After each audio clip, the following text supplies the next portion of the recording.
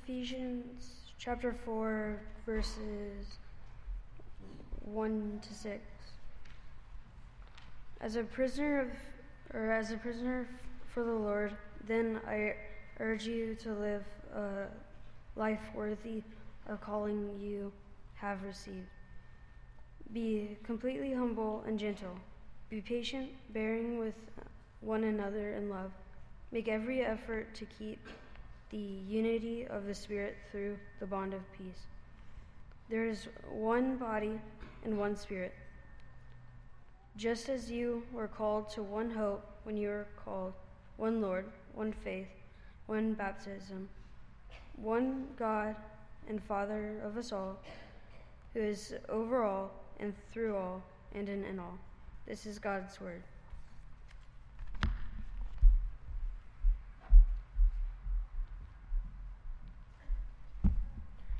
John 4, 7 through 12. Dear friends, let us love one another, for love comes from God. Everyone who loves has been born of God and knows God. Whoever does not love God, not know God, because God is love. This is how God showed his love among us. He sent one and his only Son into the world, that he might live through him. This is his love, not that we loved God, but that we loved us, and sent his Son, an atoning sacrifice for our sins. Dear friends, since God so loved us, we also ought to love one another. No one who has ever seen God, but if love on another, God lives in us and lives made completely in us. This is God's word.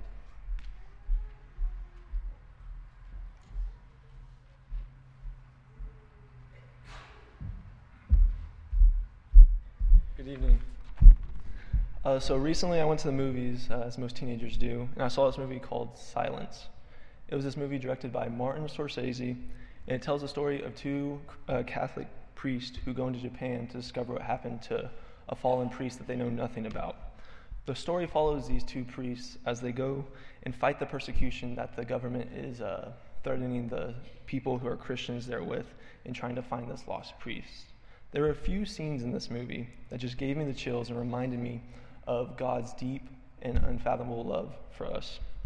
The main character, Father Rodriguez, is tested many times in the story, but the one person that tests him the most is this man named Kajaro. You see, Kajaro was this Japanese man who had a faith in God, but lacked enough faith to go through the hardships of following him.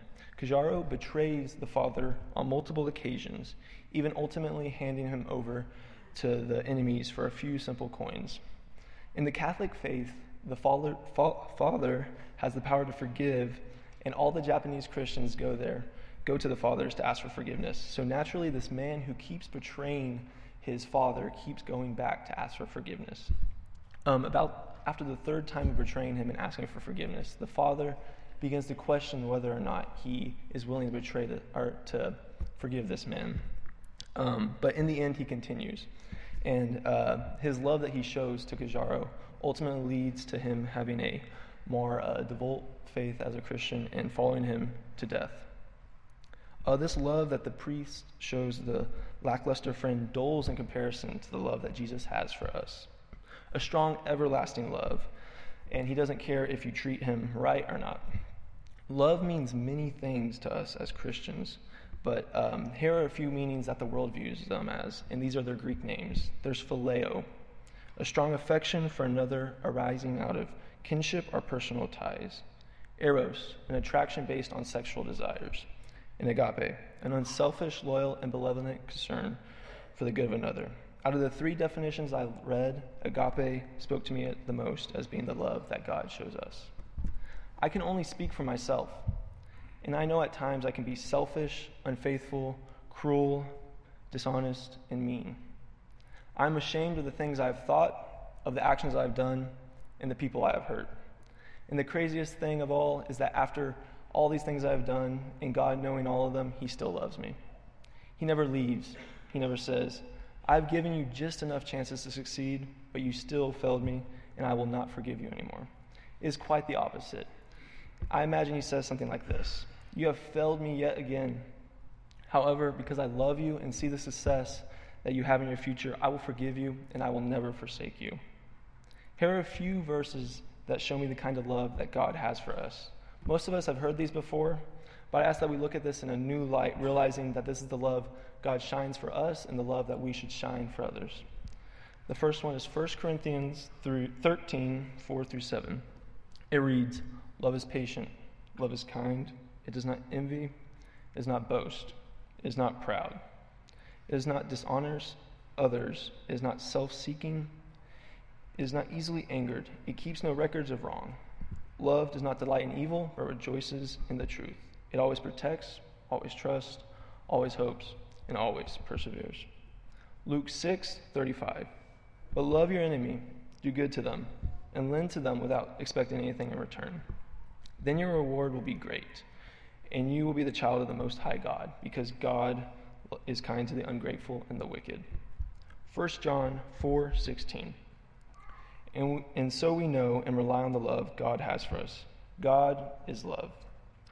Whoever lives in love lives in God, and God in them. Matthew 22:37-39. Jesus replied, "Love the Lord your God with all your heart, with all your soul, and with all your mind. This is the first and greatest command. And the second is like it. Love your neighbor as yourself." These 4 verses are a great indicator of how important love should be for us and how important it is for God. He wants us to live a life that shines God's love to everybody we meet. If we are simply just Christians and live through the motions of life, we are not shining for God. I know that sometimes I'll ask myself, how can I be forgiven by God for what I've done? In the same manner, we should strive to live a life where people ask us, how can he or she care for us this much that they're willing to forgive us even though we've hurt them this much? God's love has no boundaries, no stipulations, it has no limits. Our love for each other should have none of those either. I challenge all of us, including myself, to evaluate what loving your neighbor as yourself really looks like. Living a life of love might be hard at first, but I believe that living a life of love makes everything easier in the end. What does that mean for us? It means forgiving the person across this very auditorium who you feel betrayed your trust a long time ago. It means going out of your comfort zone and making everybody feel welcomed, whether you know them or not, or whether you like them or not. It means looking through the bulletins and the prayer request and praying and connecting with the people who are reaching out to ask for help from us. It means that when you're driving on the roads, not to freak out when somebody cuts in front of you, because it really doesn't matter in the end. It means that when you're at work, showing compassion to your inferiors and working wholeheartedly for your superiors. It means at home, not waiting to be asked to do chores, but to do them because you love your family and you want to do what's best for them. This task of loving people like ourselves is not easy, nor natural for us to fill. But if we work at it every day, I believe we can create a tighter community of Christians, a group of followers who genuinely love each other and show that love to their communities. We should never have to tell somebody we know that we are Christians, but should be asked, why are you the way that you are? And what makes you so kind, compassionate, considerate, and caring to others? Love is something everybody wants, no matter race, religion, or anything else. Our love should bring people to the one and only God who loved us first. As we go through this week, remember, our mission as Christians to love everybody unconditionally, as God showed us his unconditional love first. Thank you.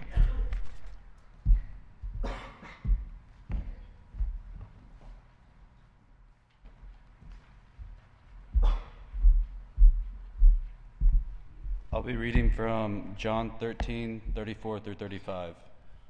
A new command I give you, love one another. As I have loved you, so you must love one another.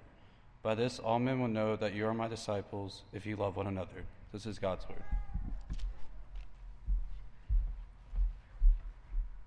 I'll be reading from Acts chapter 2, verses 42-47. They devoted themselves to the apostles' teaching and to the fellowship, to the breaking of bread and to prayer. Everyone was filled with awe, and many wonders and miraculous signs were done by the apostles. All the believers were together and had everything in common. Selling their possessions and goods, they gave to anyone as he had need. Every day they continued to meet together in the temple courts. They broke bread in their homes and ate together with glad and sincere hearts, praising God and enjoying the favor of all the people. And the Lord added to their number daily those who were being saved. This is God's word.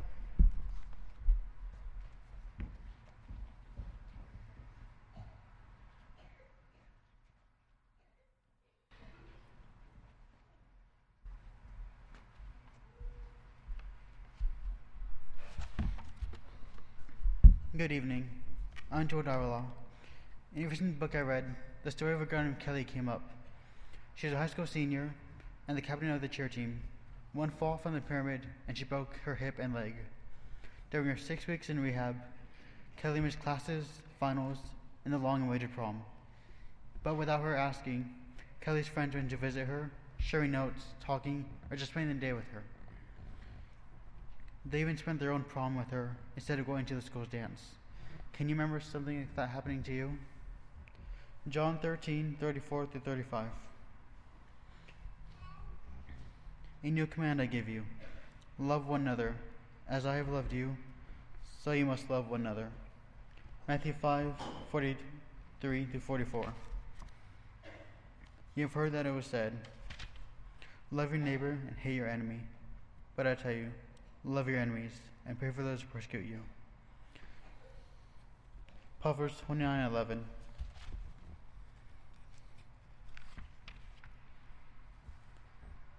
A fool gives full vent to his anger, but a wise man keeps himself under control. But what do these verses mean in our life? You could think, these words were written thousands of years ago. They don't apply now. What about the guy next to you that made that rude joke? Do you love them the same way that you love the person who held the door, or the lady who gave you the extra coupon at the store? To control anger, to control hatred, is a practice of self-control. Love, joy, peace, patience, kindness, goodness, faithfulness, gentleness, and self-control. These are the fruits of the Holy Spirit, God, and Jesus. Love, in its purest, most patient form, is how Christians are to live. God himself, out of love, sent Jesus. If man loved like that, what would the world look like? Thank you.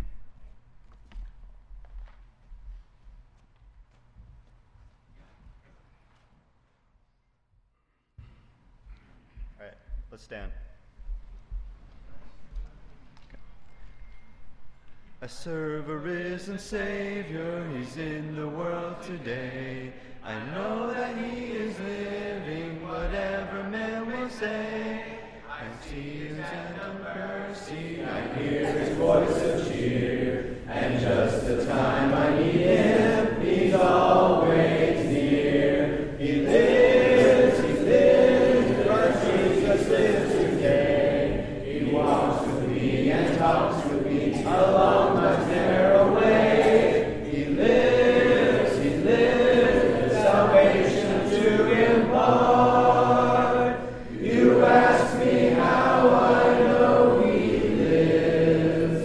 He lives within my heart. In all the world around me, I see his loving care. And though my heart grows weary, I never will despair. I know that he is leading through all the stormy blast.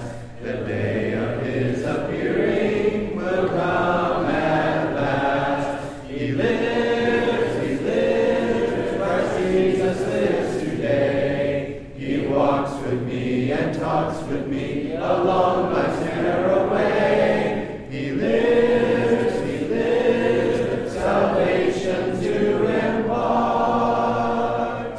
You ask me how I know he lives. He lives within my heart.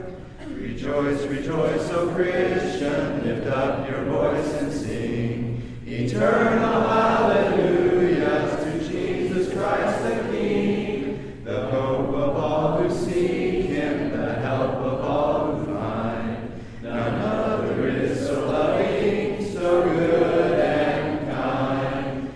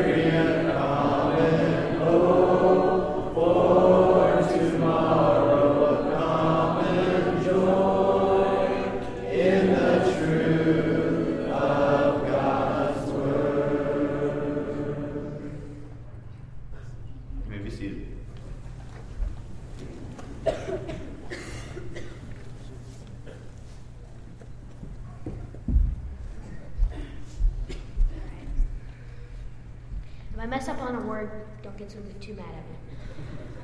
All right. 1 John chapter 3, 11-15. For this is the message you heard for the beginning. We should love one another. Do not be like Cain, who belonged to the evil one and murdered his brother. And why did he murder him? Because his own actions were evil and his brothers were righteous. Do not be surprised, my brothers and sisters, if the world hates you. We know that we have passed from death to life because we love each other.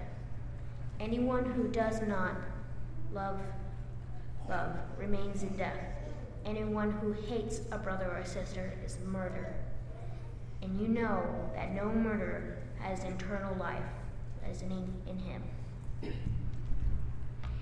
This is the God's word.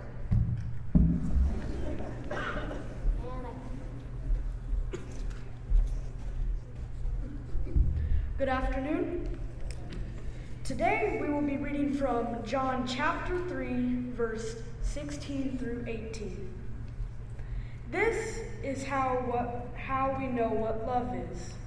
Jesus Christ laid down his life for us, and we ought to lay down our lives for our brothers and sisters. If anyone has material possessions and sees a brother or sister in need but has no pity on them, how can the love of God be in that person? Dear children, let us not love with words or speech, but with the actions and in truth. This is God's word.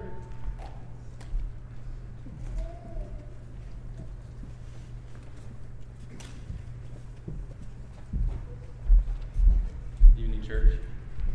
I'm going to start off tonight by rereading the parable of the Good Samaritan, which I know you all heard before, but just something to keep in perspective with the talk. Which reads in Luke chapter 10, verses 37. And this is in reply from one of the experts in the law who just asked Jesus, "Who is my neighbor?" And it reads, in reply, Jesus said, "A man was going down from Jerusalem to Jericho. When he fell into the hands of robbers, they stripped him of his clothes, beat him, and went away, leaving him half dead. A priest happened to be going down the same road, and when he saw the man, he passed by on the other side. So too, a Levite, when he came to the place and saw him, passed by on the other side. But a Samaritan, as he traveled, came where the man was, and when he saw him, he took pity on him. He went to him and bandaged his wounds, pouring on oil and wine. Then he put the man on his own donkey, took him to an inn, and took care of him.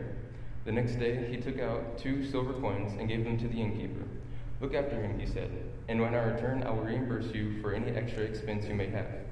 Which of these three do you think was a neighbor to the man who fell into the hands of the robbers? The expert in the law replied, the one who had mercy on him. Jesus told him, go and do likewise. In the verse which was just read, Jesus defines your neighbor as the person who acted in love or mercy. To me, this means that my neighbor could be anyone. It could be someone at school or a coworker, someone you don't even know.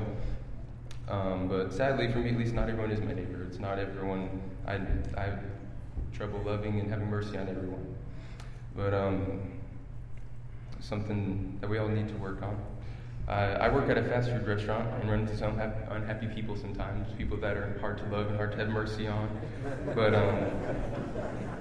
I can definitely recall times where I could have or should have had mercy on those people. And I didn't. As a neighbor to them, I didn't. This is why as believers we need to be neighbors. We need to act in love and mercy. And Matthew 22, chapter 37 through 40 says, this may sound familiar. Jesus replied, love the Lord your God with all your heart, and with all your soul, and with all your strength, and with all your mind. This is the first and greatest commandment, and the second is like it. Love your neighbor as yourself. All the law and the prophets hang on these two commandments.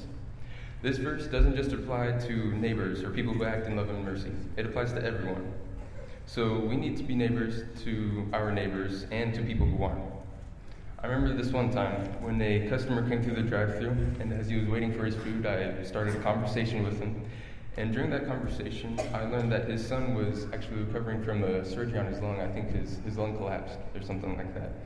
And I was surprised at first. I would never guess from the way the man was acting that had just happened to his son. So I felt kind of helpless when he told me that, and I expressed how sorry I was for him, but still felt like there wasn't much I could do other than hand him his food and say, hope he gets well soon, and pray for him. And before he left, one of my coworkers had the idea to just put a cookie in the bag, which isn't much, especially when compared to the Good Samaritan, but a little acts of love are better than none. So after that event took place, I find that we need to be looking for ways we can act in love, even if they are small and may seem unimportant, but little acts of love, again, are better than none. So in conclusion, we are called to act in love and mercy towards everyone because God loves everyone more than a parent loves his or her child. In fact, he loves everyone so much that he gave his own son to die for us.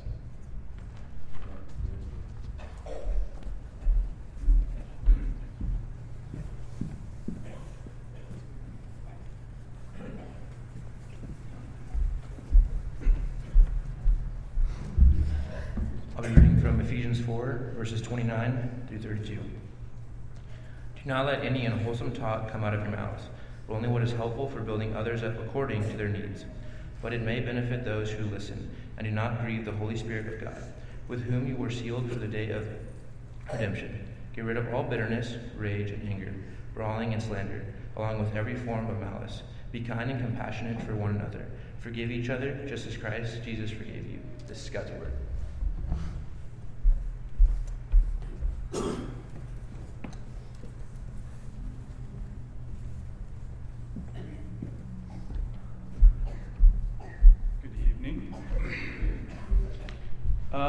When I was younger, and actually not too much younger, maybe it still happens to this day, it seemed like your parents were just out to get you.